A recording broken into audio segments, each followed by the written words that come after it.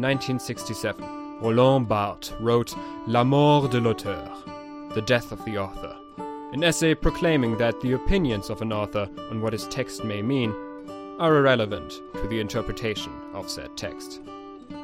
In 2020, Julian and Magnus Dora decided that the author's abilities are just as irrelevant. This is Kill the Author.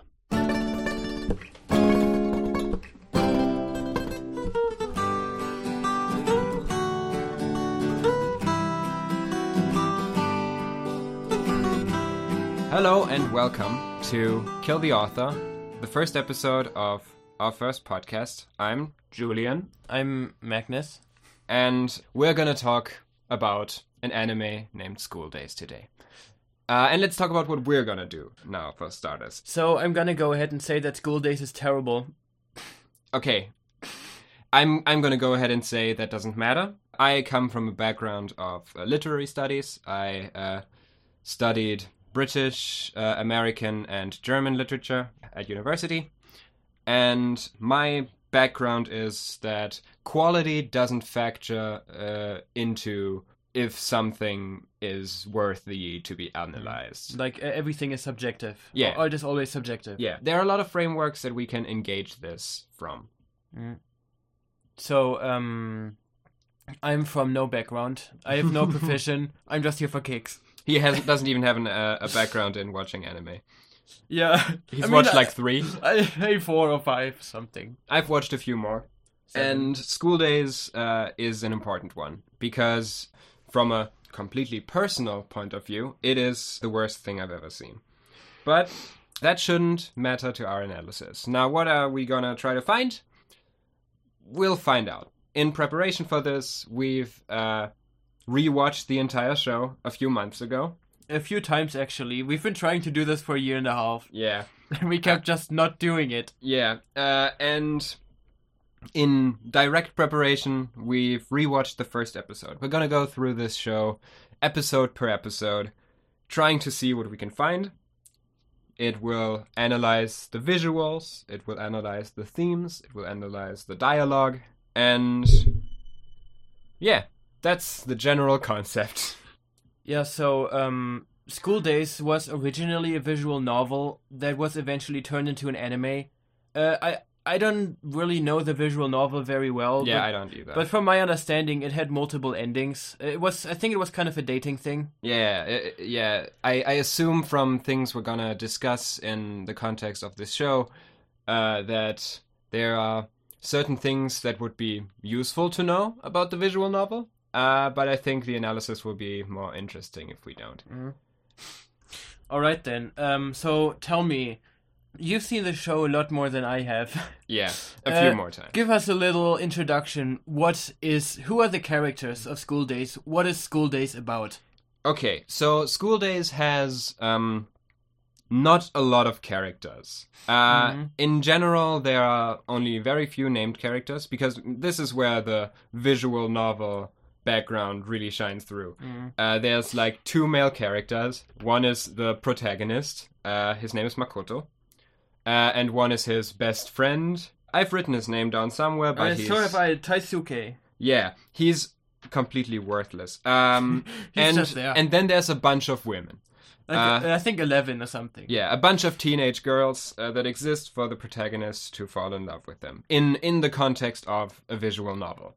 Now, this anime isn't a visual novel. Yeah, they made some interesting choices. Yeah, with adapting this concept of dating some of the female characters and getting a choice there. Usually, with an adaptation of a visual novel, you'd expect them to stick with like 1 or maybe 2, make it a love triangle thing. That is not what they did here, but we'll get to that. It's more like a love dodecahedron. Yeah, kinda. So the main characters, the most important girls, and the protagonist are Makoto, the boy. Then there's Kotonoha, who is the girl he falls in love with in the beginning of the show. And then there's Sekai, who is kind of the female wingman character in the beginning. Things kind of evolve in some weird directions. We'll get there when we'll get there. We'll get there when we'll get there. Okay, so So let's start. The very first scene. Mm-hmm. So I made a few notes.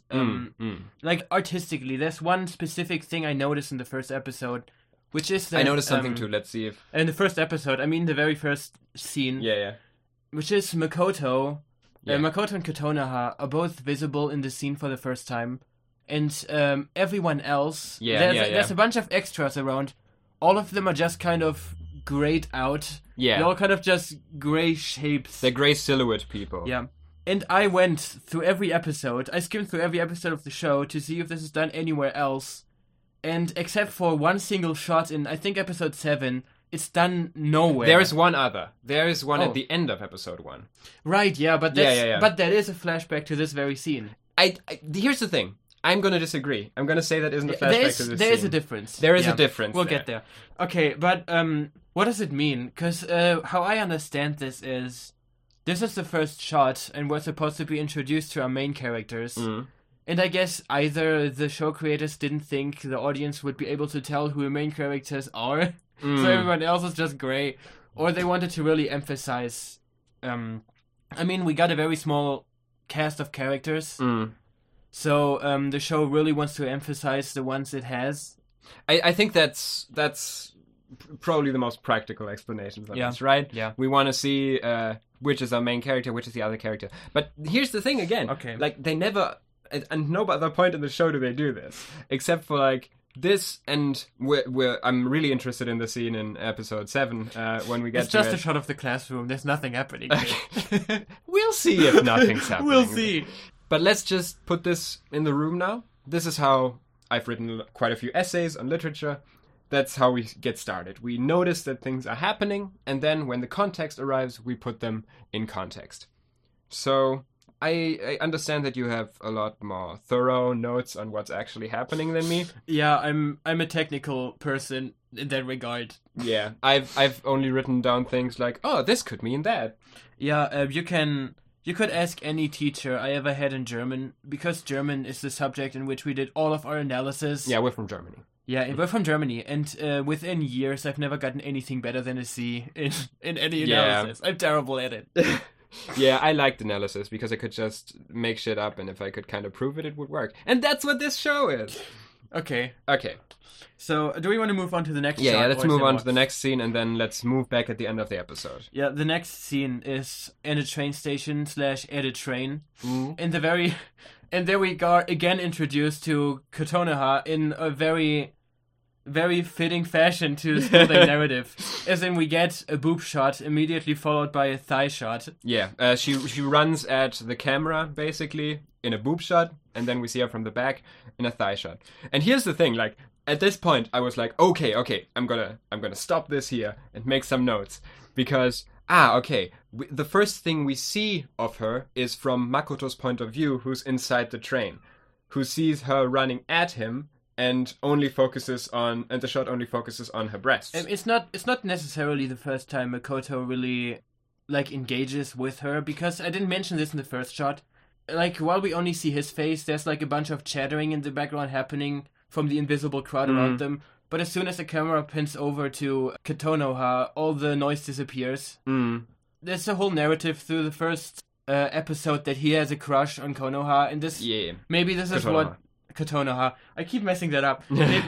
Maybe this is what they wanted to tell us there. Yeah, but I think his dialogue here is relevant, because I wrote this down.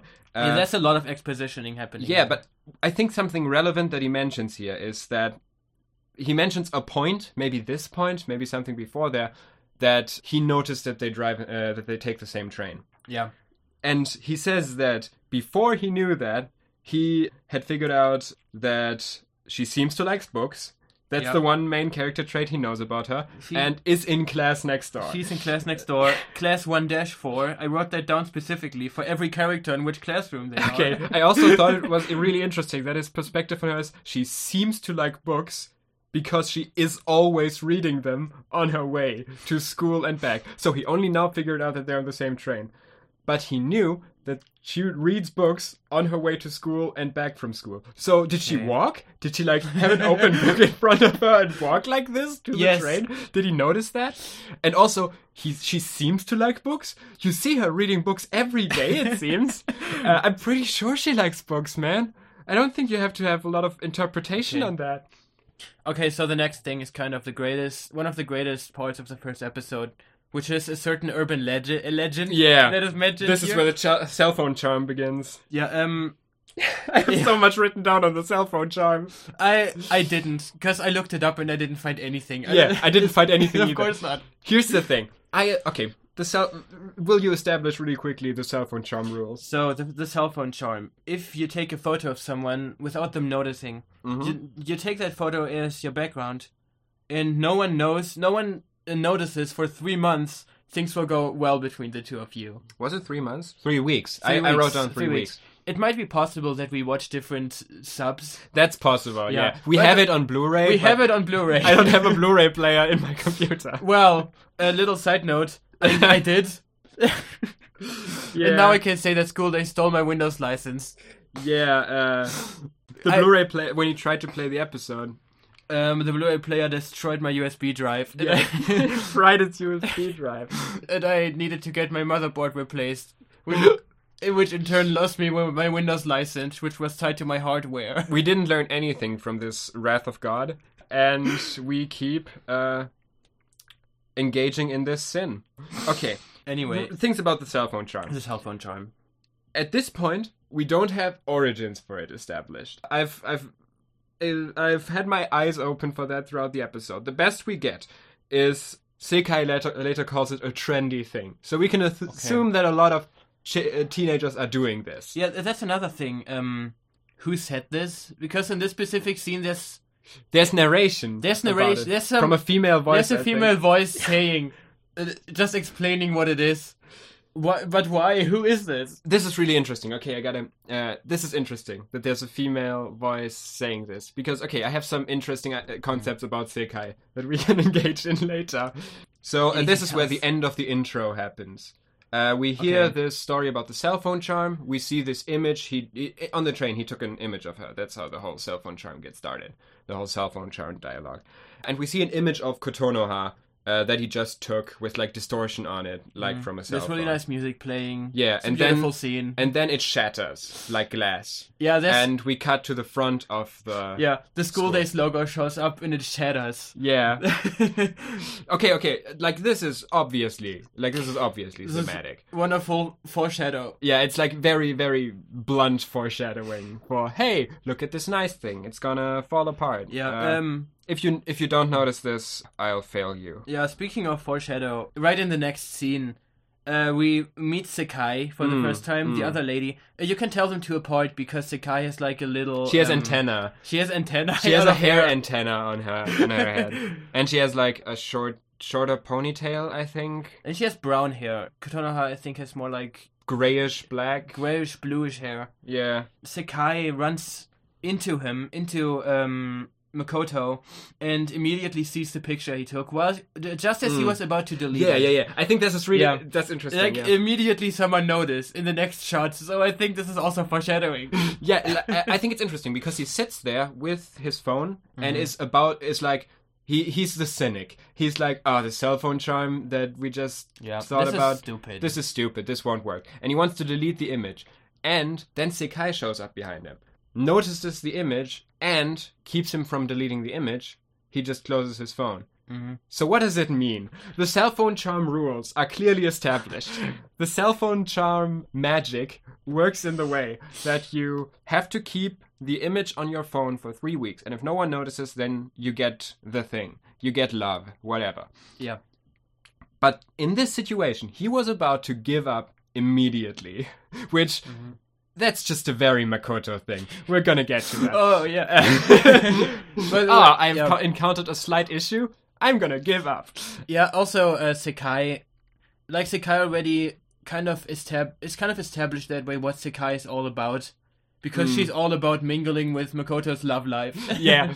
But, constantly. The cell phone charm wasn't gonna work for him either way. Because he was just about to delete the image. But Sekai kept him from deleting the image. While she noticed it, she kept him from deleting the image. And let's assume that the cell phone charm is real. Let's for now assume that the cell phone charm is a real thing in this universe. There is a magic in cell phones. I assume that cell phones play an important part in the visual novel.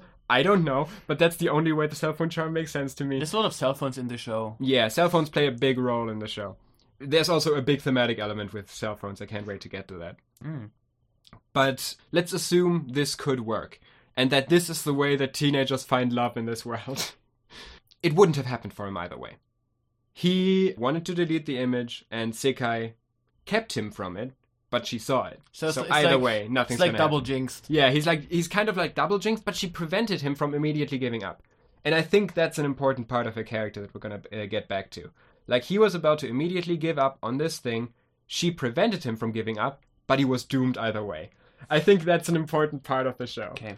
So let's move on to the next scene. Classroom A is We're still in this scene. This is also the same scene. I didn't write anything more to this scene. Oh, really? No. Oh, just the one. They have this whole extremely funny exchange there. Wasn't that in that scene? Yeah, they become bench neighbors. That is in this scene. Yeah, that's... I wanted to get back to this. For whatever reason, up until then, I thought that the two of them, Makoto and Sekai, were friends before this encounter. They didn't know each other. Yeah, that was the first time every single time I've watched the show previously, I thought they were already friends to begin with, because of the way they interact with each other. But they just met for the first time. Yeah, and at this point they have like this argument about, oh, are you into this girl? No, I'm not into her. Yeah, this is like immediately the first thing she does on screen is to mingle with his love life. Yeah, and this whole thing is repeated multiple times throughout the show. Johnny doesn't drink. So here are some important themes that we're going to see through the show start in this scene. So I made a lot more notes on it. First of all, Makoto constantly, in this conversation they have via notes while in class, Makoto constantly denies that he has any interest in Kotonoha. And Sekai constantly denies what he says. So he must obviously have feelings in her. He says he doesn't. Okay. The teacher, by the way... Yeah, the teacher. I wrote notes about this, what the teacher was talking about. Yeah. So... I only wrote down the name of the story. Yeah, I read the story through what it's about. Okay, I'm glad you did, because I forgot to. It's the ghost story of Yotsuya. Yeah, Yotsuya Kaidan is a kabuki play from 1825. It's apparently in Japan. It's a pretty famous story, a pretty famous play that I didn't know about. So I read through what it was about, and I figured out at what scene specifically the teacher was describing there. Oh God! Okay, you did so much work. I mean, he says some names, so I can figure it out. Okay. So I don't remember the names of all the characters, so I'm just gonna call there's two male there's a lot of male protagonists actually, but I'm just gonna say there's two major male protagonists. I'm gonna call them A and B. So A, in the first act, has an argument with his father-in-law. They're arguing about his daughter because his father-in-law apparently doesn't want him to be with his daughter anymore. I think he's like a renegade samurai, I think. A Ronin. A Ronin, exactly. Yeah. Yeah, and the argument ends with the Ronin killing his father-in-law. So this is the first part of the first act. Okay, and then there's B, which is another male character. This guy is into the sister of his wife. So so we have these two female characters, they're sisters, and we have A and B. They're into those two sisters. The other sister apparently is a prostitute at a brothel. B is really into her as well, but she has a husband, and while he tries to flirt with her at a brothel, the husband shows up with the owner of the brothel, and they throw him out because he's indecent. And while he's drunk, he accidentally kills his former master because he confuses him for the husband of the lady he likes. An accident. Okay. Yeah. So apparently those two murders happen at the same time. And those two guys then start working together because the two ladies they want to be with are sisters, so they have a common cause. Ah, okay. Yeah, and I think they're trying to... what they do is they trick those sisters into thinking they want to avenge their father, who one of those two men killed, who A killed. Uh-huh. Yeah, and as a promise, the prostitute agrees to marry B. I didn't quite get the whole story. I'm not gonna go through all of it, just the next act, because that one's relevant. Okay. Yeah, I also already want to say, like, before we get to the next act, there's already some themes from the show that are obviously being referenced here. Ever since modernism, being self-referential to other great canonical classics has become very popular in literature. And it's a whole angle of literary analysis to look at the canon and how does this interact with the canon. Again, especially in modernism and postmodernism, which deliberately tries to avoid doing that. And we already have here the themes of female interest in love, how romances can lead to death. Murder. Lots of murder. And multiple people being interested in the same person, which is something that's going to come up even in this episode to a degree, but more and more. Because I was just about to describe the next act. Okay. Go to the next act. This is the last thing I described. Yeah. Because this is dragging along now. There's this other family. I think there's some kind of influential people. And the youngest, like the daughter of this family, she really wants to be with A. But she's jealous of A's wife. Who was A again? A was the first guy who killed his father-in-law. Okay. This daughter of the important family really wants to be with A, but she's jealous of his wife because she thinks he's way more attractive than her. And she thinks that he would never be with her because of it. So then her family plots against this woman, and what they do is they send her, I think they gift her a face cream which is poisonous, which she then uses and disfigures her completely. Okay, and so then she becomes the Joker. Yeah, at this point? And this is fun. And speaking of parallels, at this point, because he's unattractive, A really thinks, "Oh man, I don't want to be with her anymore now." So instead, he asks the owner of the brothel to rape her because apparently this legalizes getting divorced. This what? that is something that was in a lot of legal codes at some point. That's in the Bible, actually. Oh, okay. Pretty sure. No, it's the other way around. In the Bible, it's if you rape someone, you have to marry them. That was the thing. But the owner of the brothel really don't want to follow through with it. Yeah. So instead, he just shows her a mirror so she can see herself. And her response is to go nuts, grab a sword and run for the door, maybe to get revenge. But the owner of the brothel tries to stop her, and in an attempt to dodge him, she accidentally cuts her own throat with a sword. And wow, this that's is, clumsy. Believe it or not, this exact scene is the one the teacher describes. Like, during this whole friendly conversation, this is the scene he's explaining. Because in her dying breath, she curses A. By the way, I remember A's name. It was Lemon. His name was just Lemon, I remember. I assume in Japanese. Yeah, it has nothing to do with the word lemon, I'm sure. So she curses him forever. And this is the scene that's described.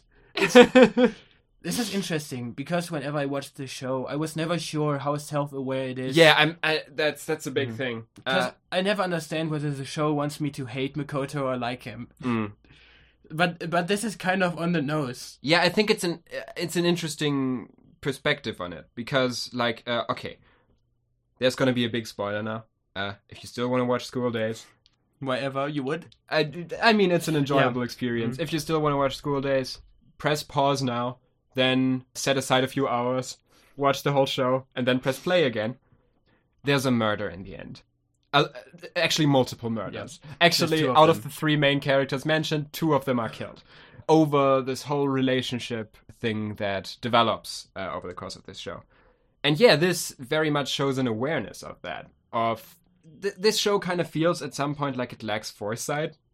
Like, a lot of the plots just sort of develop into whatever direction for whatever reason. And this at least shows some clear foresight, and I think an interest in exploring what's happening and, like, tying it to the canon to make it more of a important thing. Like, I get the feeling that this reference sort of places this story, and we're gonna get to more stuff that does this, places this story in a great literary canon and as like a story in the same vein as a lot of other great stories. How it turned out isn't really relevant here, but I feel that they were trying to tell one of these, in this case, a story that seems to be pretty relevant to Japanese people, a story that is in the same tradition as some traditional stories. Okay. are we gonna move on to the next amazing scene? Yeah, I'm just gonna check. Yeah, I think that's basically it. Okay. We're getting to Taisuke. Taisuke shows up. I'm just gonna read out the note I wrote here. Outside, Taisuke shows up and hits Makoto with a mop. This is all I wrote. I wrote a lot more. Okay. No, I wrote more. This is just the first sentence. Let's get to Taisuke. Taisuke, on this rewatch of the first episode, was one of the most interesting characters to me, and one that really drove my interpretation of the entire episode. That's I read very little about him. I wrote like half a page about him, I think. Wow. Okay. Well, then go crazy. Okay, let's go to Taisuke. Taisuke is, when we watched the show first, we called him Klein. We called him that a few times, because that's the name of a character in Sword Art Online that fulfills the exact same role as him. He's the male friend to the harem anime protagonist, who is mindlessly horny, and who's always just like, why are things with women so easy for you? Why can't I constantly fuck? Why do you get to fuck? Except unlike Klein. Klein is actually pretty likable. Yeah, he actually lacks any sympathies. Yeah. Here are some interesting things Taisuke says about Makoto. He describes Makoto as having no eye for women. When Makoto says, I don't know. The whole conversation starts because Taisuke mentions how he saw Makoto and Sekai together. And now he thinks, okay, they're going to be a thing. And immediately jumps to, they're probably fucking. Oh, they're going to be fucking pretty soon. Okay. When Makoto says, just a bit, when Makoto says he doesn't see it that way, Taisuke says he has no eye for women and doesn't understand women at all. I haven't mentioned this yet, but like this is not about the analysis, but what's our policy on profanity? I guess we're just gonna cuss. I don't think we're gonna have one. Okay. Nobody's paying us to do this, so I'm gonna do whatever the fuck I want. Okay. All right then. So he also immediately says that he wants Sekai for himself and thinks that Makoto doesn't deserve her. Directs clear anger at Makoto. He hits him with a mop, and he says that because of this, Makoto is soon gonna reach adulthood. Which... the fun thing is, I kind of just brushed this all off, because I just thought, like, he's just supposed to be over-the-top cartoonish or whatever, and not go through every single word he says. No, I think these things are relevant. Alright. Because his physical violence, his very clear definition of masculinity being tied to sexuality, his very clear concept of unbridled anger and unbridled sexual energy that he sort of brings across sort of makes him, and I think this is going to be one of the core themes here, a representation of a certain kind of masculinity. I think that one of the most fruitful analyses of this show, from what I've seen so far and from what I remember, is going at it from like a feminist perspective and looking at the way gender is portrayed in the show.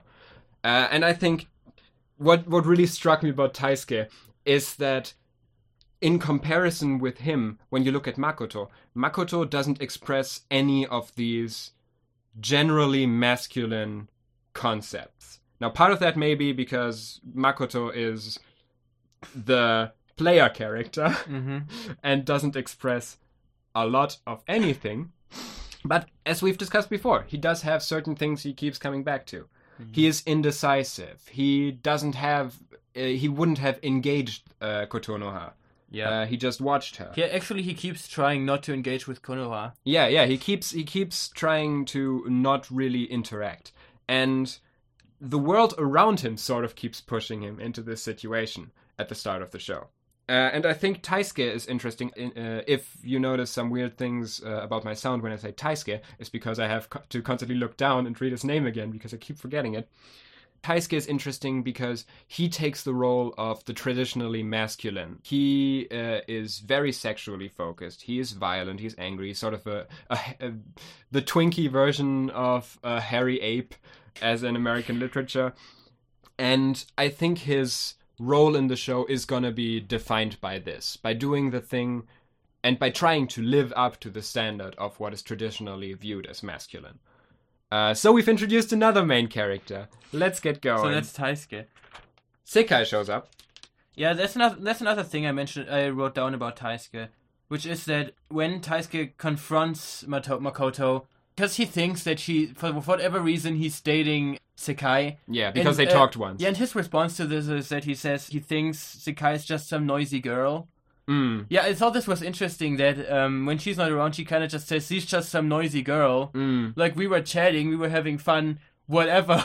I mean, he was kind of annoyed by her in the previous year, to be fair. And there are a few things that we only find out now that Sekai has actually been doing for him. Yeah. At this point. It gets weirder. Okay, yeah, it gets really weird. Okay, Yeah. Sekai shows up, rescues Makoto from this physically violent situation that Taisuke has introduced him to, and takes Makoto to the roof. Yeah, for she more... She has a key to this, like, outer area on the roof. Yeah, she's apparently president of the Astronomy Club. I don't know how relevant that is. There's a bit more about that. The club isn't real. She mentions that. Like, there hasn't been anyone in it for forever, and she just asked for the key and said she's the Astronomy Club. So she's tricking the school basically into rooftop access. She's got kind of a wild side to her, I guess. Yeah, she kind of takes the place as of a deceiver figure at this point. She's willing to lie to get where she wants. Foreshadow. Yeah. And she also expressed excitement at having a secret place that nobody else knows about. Excitement at having a secret to keep. So on the roof, she's very excited to exclaim that she has just become friends with Kotonoha a few minutes ago. Yeah, since the last scene. And we don't have an idea of time here. How much time passed? She just ran up there immediately after PE. That's another thing. She mentions that their grade 3, has PE together with grade 4. So the two of them have PE together. But Makoto doesn't, I guess. I think it's like divided. Women have one. Oh, yeah, right. That makes sense later. Yeah, it makes sense, okay. I think something interesting here, too, that will come up a bit later. Again, in my concept of the traditional gender roles portrayed in the show, she mentions that she and Kotonoha could speak because Sekai faked an illness. Again, this fakery coming in, this deception. And Kotonoha is just weak. She's just physically weak. She just can't do anything. She's just sitting at the side in PE because she can't run. It's too much work. I mean, that's just me in elementary school. It would have been me, but I had to run. I would have not gone to PE if I didn't have to. Well, I mean, I also had to run, I just didn't. I wanted to not fail. Okay. Okay. Anyway.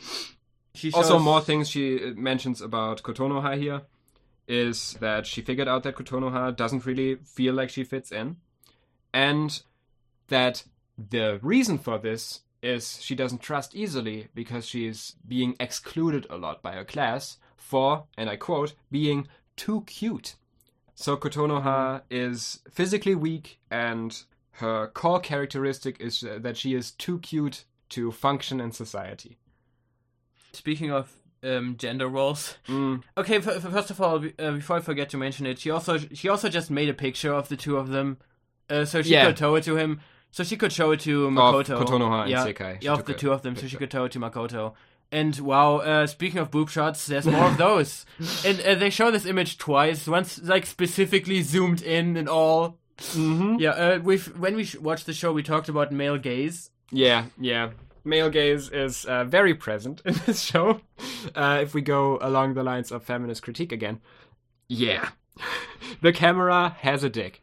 Definitely. Okay, so what I was about to say is, the next thing she tells him is that he's popular with girls. Mm-hmm. And she compliments him a lot, like all the time. Yeah. She also says that this is also an important line I wrote down. She says that she only became friends with Kotonoha to specifically help him. She did it for him, which again shows her. This is gonna grow throughout the show. Her unhealthy involvement in Makoto's love life. Yeah.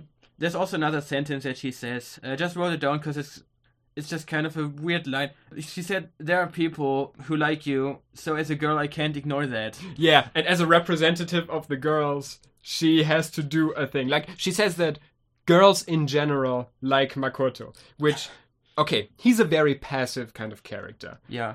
So, I think it's kind of believable that he hasn't noticed that girls like him, but he's, like, obsessed with Kotonoha to a certain degree. He doesn't start completely obsessed with her. Though it is mentioned a few times later in the episode too that he's not very noticeable. He doesn't notice. I don't know. Not very perceptive. Yeah. And I think, it's believable that he hasn't noticed that the girls seem to be all into him. What is questionable is that the girls are into him, because he's literally milquetoast. I didn't question this, because that's a running theme in the show that everyone wants to fuck him. Yeah, but here it's introduced. So this could seem like something, she's kind of trying to come on to him and says he's attractive or whatever, and that this is her weird way of courting him, of getting together with him, and that she's basically like saying, you're so attractive, everybody loves you. No, everybody is attracted to him. Absolutely every female character is attracted to him. That is a plot point. We'll get back to that. Yeah. And now physical assault. Oh, yeah. That's the next thing. Okay, so on the roof, when Makoto hears all this, I became friends with this girl just to help you, he immediately becomes violent, picks Sekai up when she implies she might have told someone else, presses her against like the boundaries of the rooftop in a scene that I kind of had to think about that scene in the room. Yeah, I was just gonna mention where Mark tries to kill Peter on the roof out of nowhere. Forgotten. Yeah, because this whole thing, like, you want to be with Makoto? No.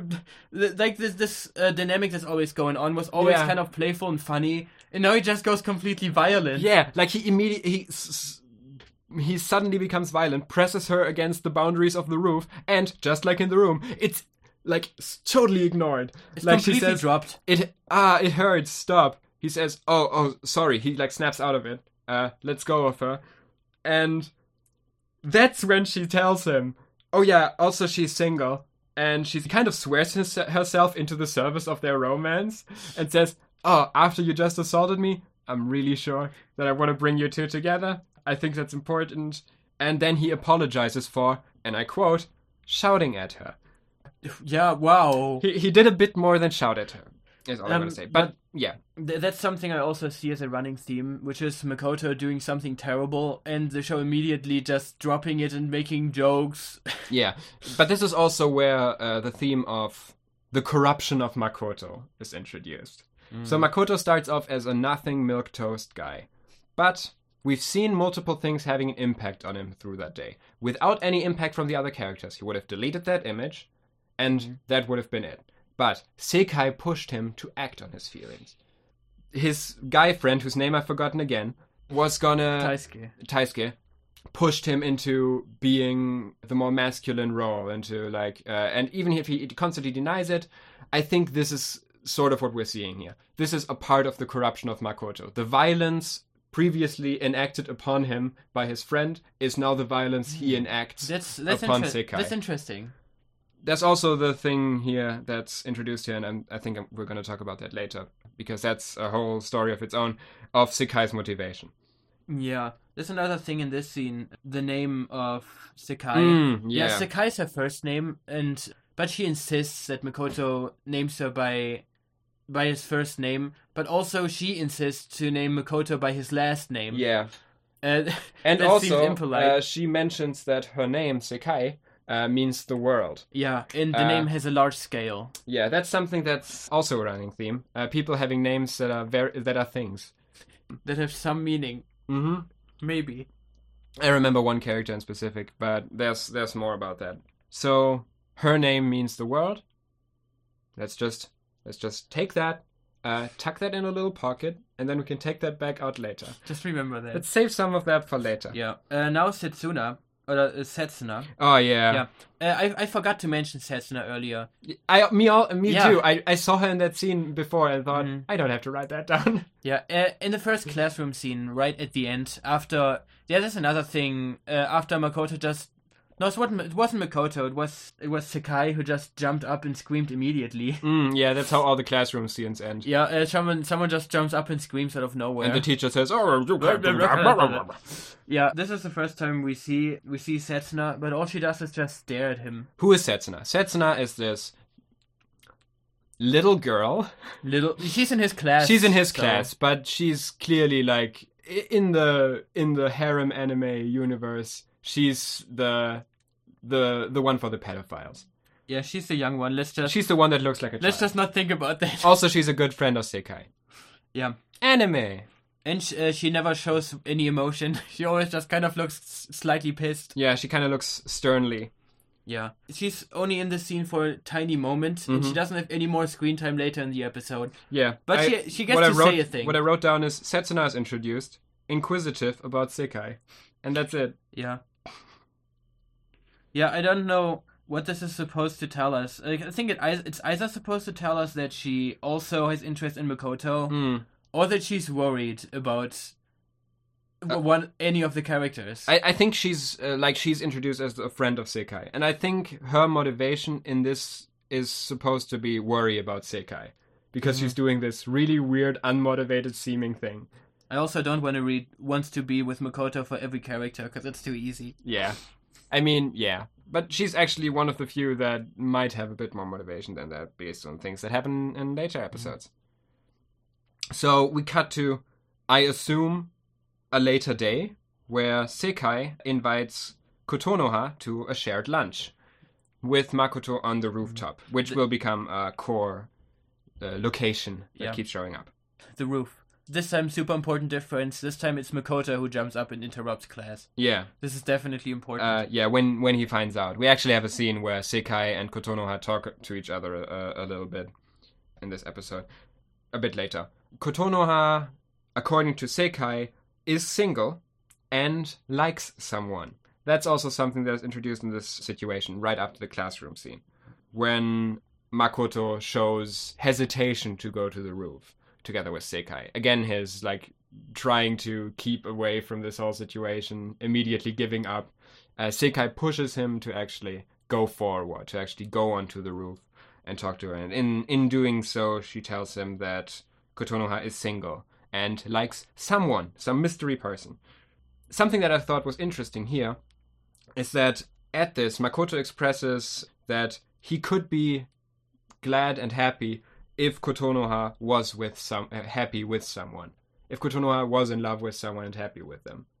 So he takes a very non-possessive role here. That's nice. Yeah, as long as she's happy, I'm happy. He loves her so much, he just wants her to be happy. Which is in stark contrast to things... it's nice. To other things. Can we just stay here forever? I think we'll have to leave. We'll have to leave the cave. We'll have to go on. There's a small scene in the corridor. I think we just went over that one pretty much as well. Yeah. It's just the same. Yeah. And then we move on to the date. The great date on the roof. I didn't write down anything about the start of it because it was just more, falling over anime joke. Yeah, but you already analyzed all the stuff with that one idiot. I forgot his name again. I think that one idiot is pretty relevant, okay? Okay. Yeah, whatever. Sandwiches. Yeah, they eat sandwiches. They actually eat sandwiches. They don't eat rice balls and they're translated into sandwiches. They actually eat sandwiches. Yeah, I wrote this down as a specific trait of Kotonoha, which is that she's bad at making sandwiches. Yeah, she's bad at making sandwiches, but upon being invited to lunch, she made sandwiches for all of them. Yeah, she seems like she's actually pretty nice. Yeah. She's just a nice person. And this is also together with her frailty, introduced earlier, her big breasts. Big breasts is also a relevant character trait, apparently. And they are, breasts in general, in art, are representative of femininity. This is what Kotonoha's role is in this. She's the traditionally feminine in the same way that Tetsuko? Guy friend? Is the traditionally male perspective. Kotonoha she likes to cook. She likes to care about people. We'll later find out that she has a sister with whom she takes on a very motherly role. Mm-hmm. She's kind of everything in one. Yeah, and she's frail. Whatever. She's the traditionally feminine as portrayed in a lot of art. This is kind of the role she takes on early in the show as sort of the counterbalance to Makoto being pushed to act more that's also going to come up in a bit. Sekai tells him to act more manly at a later scene. I'm going to bring it up here now because this is what Makoto's corruption is at the beginning. His corruption is acting like what is perceived to be manly. Okay, yeah, people people are the story is pushing him to be more manly. Yeah. So the composition of the three of them, they're sitting on a bench next to each other with Sekai in the middle, and the other two are kind of sandwiched around her. No pun intended. Okay, you can see that Sekai is really trying to get them to interact with each other because they really don't want to. This is another thing that's relevant. Or they're incapable of it. They're very shy, at the least. Yeah. But again, we have Sekai being the active person. Sekai is the only one who gets any of this going. Without her, Makoto wouldn't have asked her out. Without her, the two of them couldn't talk to each other. Yeah. When eventually they happen to be next to each other, this is when Sekai leaves. So that they can... Yeah, basically, on the first note of some sort of physical intimacy between Kotonoha and Makoto, Sekai excuses herself and leaves. I don't think she says she's going to the bathroom or something like that. She has to go. Yeah. That's basically all that happens here. After, we see them talking, I think, a bit more, but not a lot. Like, the next big thing is we see Makoto alone in his room. Yeah. And this is where the theme of phones comes back. Yeah. That's another thing I noticed, like with the scene directly after this. Because first we see a scene of Makoto on the phone. He's talking about that he wants to be more confident. Like, he thanks Kotonoha. No, he thanks Sekai on the phone for hooking him up with Kotonoha. That he wants to be more confident and that he wants to tell her how he feels. And then the next scene is Kotonoha in her bedroom on the phone. But I think she only says a single sentence. This shot is super short and it's also super sexually filmed. Yeah. Yeah, very male-gazy again. Yeah, it's like the scenes both kind of express that they kind of want to be more confident with each other, but Kotonoha's shot is super short. Kotonoha gets a bit more of that later. Like, she has this IRL scene where she and Sekai meet later. But I think this is something that's going to come up a few times in the show. Scenes of Makoto alone in his room with a phone. And I think they're interesting because... the phones sort of act as, like, we have this phone charm at the beginning that sort of promises love through this method of the phone. And in this scene, we have Makoto and Sekai having, like, an honest conversation for the first time, with Makoto not constantly denying everything, Sekai not constantly having to push him. They just have a conversation about what happened. Makoto says he wants to express his feelings to Kotonoha, and Sekai tells him that's very manly of him, and he thanks her. Like, they have their first, like, what they couldn't do in person, because of the kind of people they are, with Makoto being very shy and hard to express himself, this directness is only possible to them over the phone. And that's something that's going to come back, that, like, honest conversation is sometimes only possible over this distance of the phone. So in the phone scenes, we kind of get to see them more in the natural environment, I guess. So Makoto, we see that Makoto, at least at this point, still seems to be an okay person. I also think it's interesting, we see their rooms, and part of that is just Japanese interior design. But Makoto's room is completely clothed in grays. Everything in his room seems colorless. Even, I think he's wearing a gray pajama and something like that. And I think that's something that we could maybe come back to later on if we find something else. Because this grayness sort of falls in line with the sort of passiveness that he expresses in the early episodes. And maybe the room will change as he changes. That's something to look out for. I didn't really pay attention to the rooms, but it's interesting. Okay, so the next scene is at PE.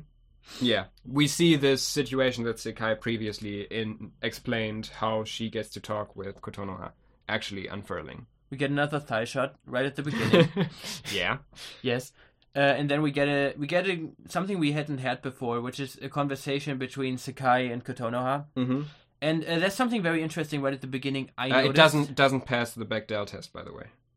Oh yeah, right. Two women can only talk to each other if they talk about a guy.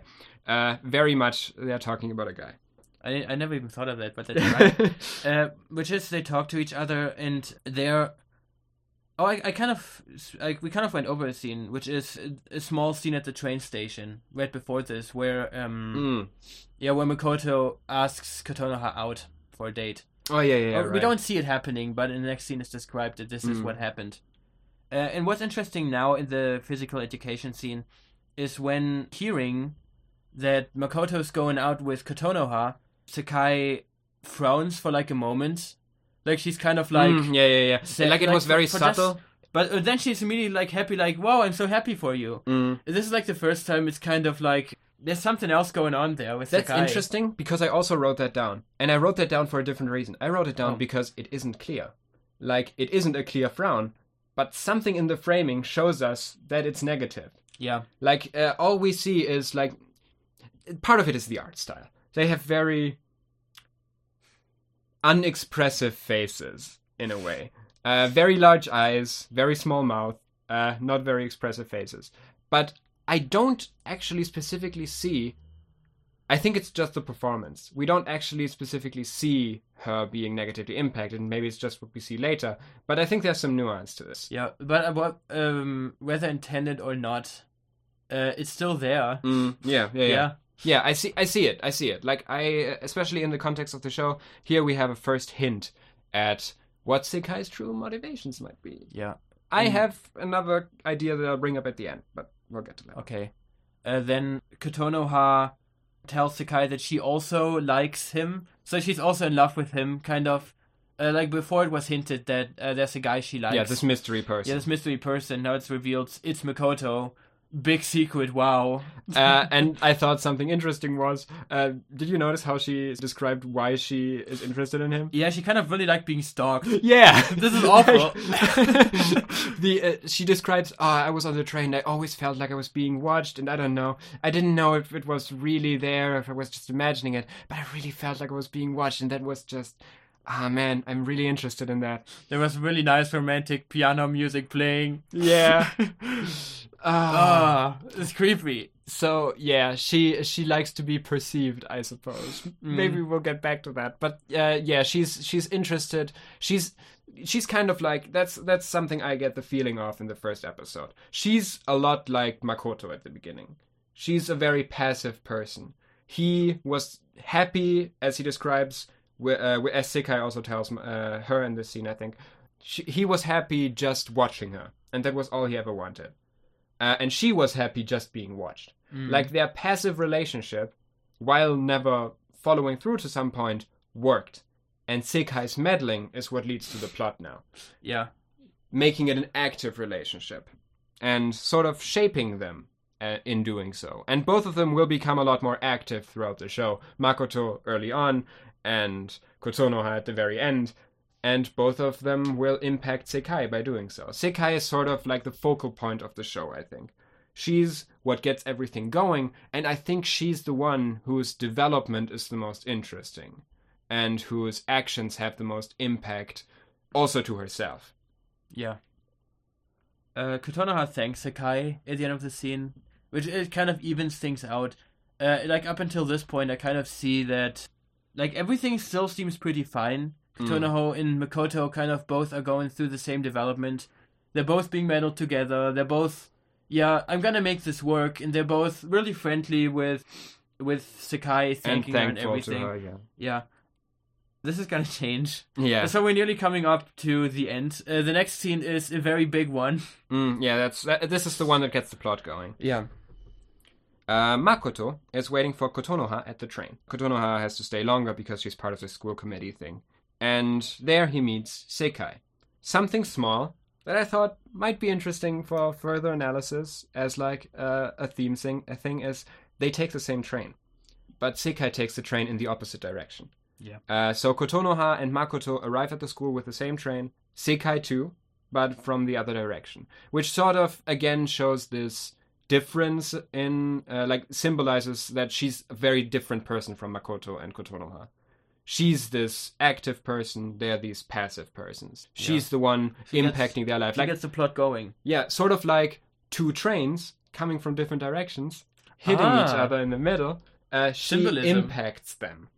She sort of brings them out of their, like a train on rails, out of their sort of regular daily ways, out of how their lives usually function. She sort of throws them off of that. Continue. Interesting. It is also, I mentioned this earlier, this is where Sekai kind of hints that he isn't very deceptive. Perceptive. Perceptive.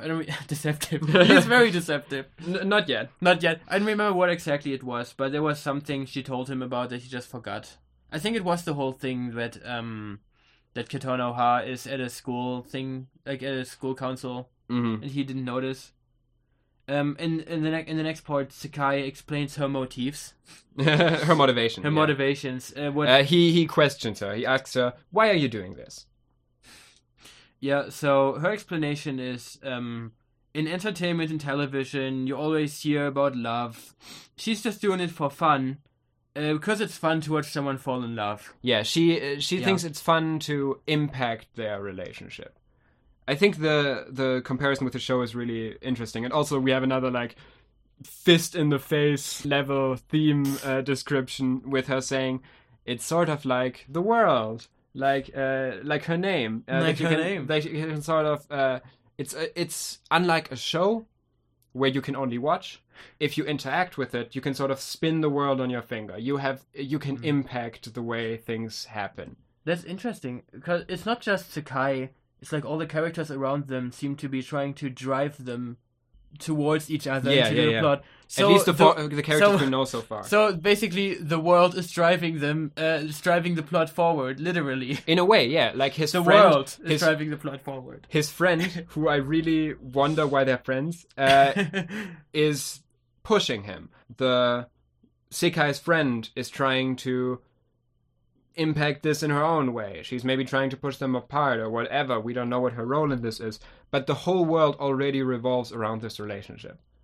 The whole world revolves around this relationship. And Sekai sort of sees herself as, in a way, as sort of watching a show, but one she can interact with. So everything makes sense up to this point. Maybe like playing a novel where you can make small decisions along the way. So everything makes sense up until exactly now. Yeah. Because he says that he feels like he owes her and that he would do whatever it takes to repay her. And she says, important part, that the debt he owes her is too large to pay in a lifetime. I mean, she also says that she's just kidding. Yeah. But... She says that she's just kidding. But we'll get back to that. Yeah, because she proposes the way that he can pay him back. Yeah, in a very direct way, a very physical way. In a very disgustingly animated way. Yeah, okay, we get to... that's a pet peeve of mine in this show. I hate the lips in this show. Lips. I fucking hate watching these lips. The kissing is so disgusting in this show. Yeah, by the way, they kiss. They kiss. Yeah, she kisses him as a train drives by. Trains, also big theme. We'll get back to trains. that. And as soon as the train stops, she runs into it, having kissed him, closes it, and we see a very emotional shot of her that kind of looks like she just had an orgasm. She seems what the heck, very out of breath. Yes, I got that feel like she just ran a marathon, if that's better. So what are Sekai's motives? Okay. This is basically the end of the episode. There's one more shot. There's still the flashback. There's one more shot. But yeah. Sekai says, maybe the kiss is a joke. Maybe it's like, every girl likes you at this school, and I know you're happy now, but you know, if I'm gonna water the tree, I want to eat a fruit. I might as well.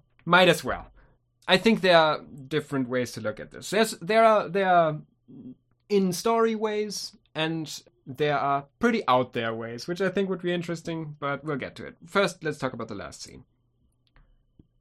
So we return to the mass of grey silhouette people we've seen in the first shot. We're back in the first shot. It looks like the first shot, but then there's a flash of light, and Makoto turns around, and a bunch of the grey people have transformed into the other characters of the show. All of the major characters. We see them here. Like every named character except for, I think, Kotonoha's little sister, who is also a named character but who doesn't show up here. Yes, thank God. Thank God. And basically, after we've had this episode that was very focused on this one relationship, here we see there aren't just grey people around, except for this relationship of these 3 characters. There's also all these other people. And that's representative of the show, I think. It starts off as a very simple story between these 3 characters. As these 2 characters fall in love, there's a 3rd character who helps them get together and who maybe harbors her own interest in the dude. That is how the show starts. And as this shows, by the end, it will develop into a larger cast and into a lot more going on. I thought for some reason that this was a flashback. It could be a flashback. It doesn't have to be. It could be a flashback, but it doesn't have to be. I think the first scene is already, not literal. I think that's what also something the grey people here represent. It's sort of a representation of him longing after her, because we see him watching her. Yeah. But now, in this moment of longing, there's a bunch of other girls that show up out of nowhere. Yeah. Interesting. And he turns around away from Kotonoha to look at all these other characters that have just showed up. Yeah. So, I still have some notes for the credits, which is the phone. I mentioned that I skimmed through all the episodes to see whether there's any more scenes of, grey people around. And I saw that the phone in the end, in the images shown on the phone, differ from episode to episode. Yeah. So they change. What changes? So I'm not entirely sure. I just wrote down what happens in this one. So in a row, there's I think 4 images shown. Mm-hmm. The first one is an image of Kotonoha. So just for starters, the credits are exactly, there's a flip phone, an open flip phone, his and phone. We see the images on it change. His phone, yeah. Mm. So the first image is an image of Kotonoha, then an image of Sekai, then Setsuna. Okay. And then image of Konoha and Sekai. Okay. Yeah. Are these the same images we've seen before, like the one of Kotonoha and the one of Kotonoha and Sekai? I didn't took notice. Okay. I should have looked a bit more closely. But okay, so all the characters we see here are the characters already introduced, basically, except for Tetsuko. God, he's not in there. What a shame. Yeah, he isn't in there, but he's also one of the characters already introduced. He will often be sort of delegated to the side of the side characters, because he differs in a lot of ways from the other side characters that are going to be introduced, besides the 3 in the main cast. There's one more thing I have, which is the credits song. I think there's also different versions of that in different episodes. So I just wrote down the lyrics. Okay. Let's just read it through. It says, "Every time I think of you, it gets so hard to breathe. I hide my true self. I don't know what it is I want.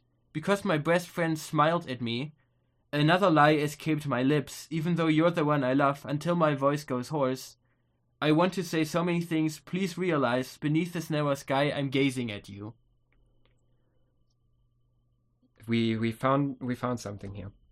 Okay, first of all, this is Sekai, right? This feels to me like it's from the perspective of Sekai. As unrequited love, Makoto loves another. She has interest in Makoto and sees him as a friend, even though they just met, but, Also, there's a line, "Beneath the narrow sky, I'm gazing at you." What's beneath the sky? The world. The world. Which is her name. And, oh my god, I didn't even know this. I had my theory completely separate of this, but now it becomes more and more obvious. Okay, here's my theory about Sekai. Okay. Makoto and Sekai have never met before this happened. Yeah. I think Sekai is not human. Okay. This is a bit of an out there theory. This is my out there theory. My out there theory is that Sekai is sort of a celestial figure. Perhaps a guardian angel or an angel of love or something like that. The theory is pretty out of this world. It's in this world because she is the world. I'm sorry. She is the active person. She is the one sitting outside the world, impacting it, spinning the world on her finger, and interacting with this world. Perhaps like in Death Note, when the Shinigami are bored of their world and try to fuck with the humans to sort of feel some sort of enjoyment. And that also explains why she kisses Makoto at the end. Because, okay, I've done exactly what I wanted to now. This is getting boring. Maybe I wanna... maybe I wanna poke the aquarium a bit. see what happens. Maybe I want to impact this a little. That sort of explains her weird and nonsensical motivation, that it's fun to play with the lives of other people. I mean, I can see that, but it also explains like why she knew when that just because she looked at his phone, he was doing the cell phone charm. He was trying to delete it. No, I gotta keep you going. I gotta keep you on the mission. I gotta keep you doing that thing.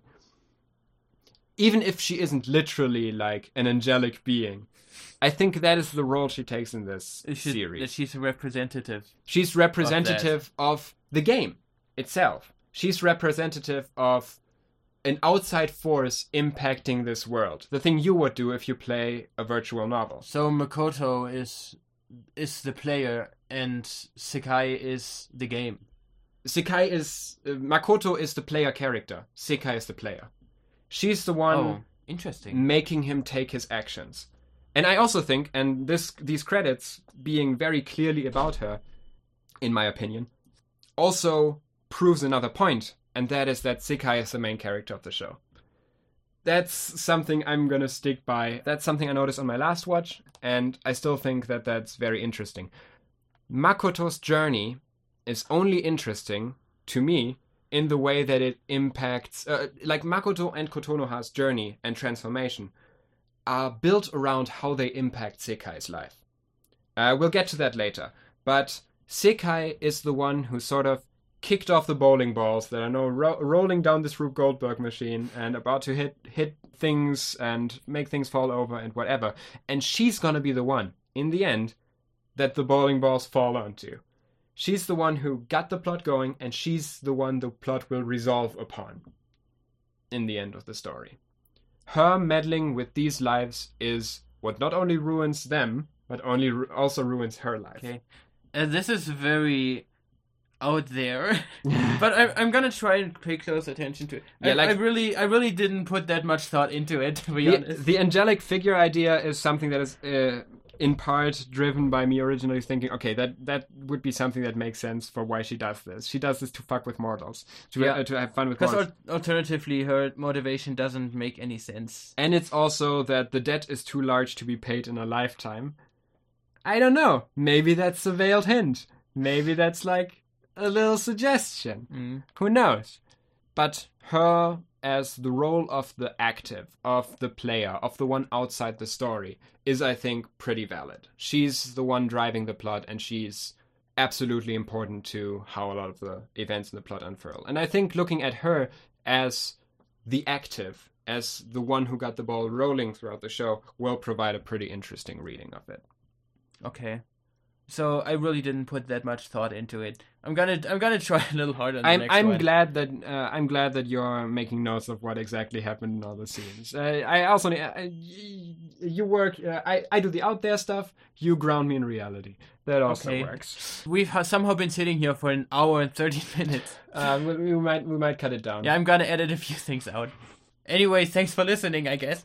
That was the first episode. We're gonna do an episode on every single episode of School Days. Yeah, probably. With how long this one was, I might even consider doing like 2 per episode, but we'll see. And after this, we're gonna look at something else, probably. Yeah. Something else that probably wouldn't get analyzed in the same way in other ways. Yeah. School Days is, to close this out, it's an experience. I've talked to people about School Days a lot, and it's sort of like, it's a spiritual experience, I'd say. It's kind of a tradition to end out a movie night, specifically a bad movie night, where we just watch bad movies at like 1 a.m., where everyone's like, hey, let's watch School Days. Let's just watch School Days to flush out all the weak ones. It's just 4 hours, whatever. It's just 4 hours. And we rarely get to the end, but we watch the rest on the next day. Yeah. You come out a different person. Yeah, School Days, watching it for the first time changed me as a reviewer, like actively changed me. I used to subscribe to this objectively good, objectively bad things in media philosophy. And School Days is a big, big part that changed that for me. Like, not because it was like I saw so much incompetent brilliance in it, but because after watching it, nothing else stung quite as bad.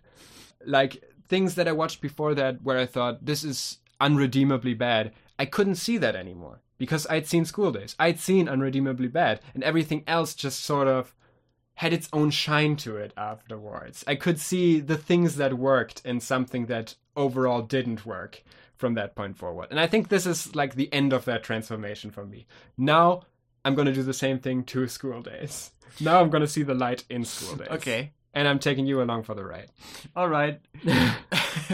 So, do we have some kind of catchphrase to end an episode? We don't have an outro yet, no. Okay, so goodbye.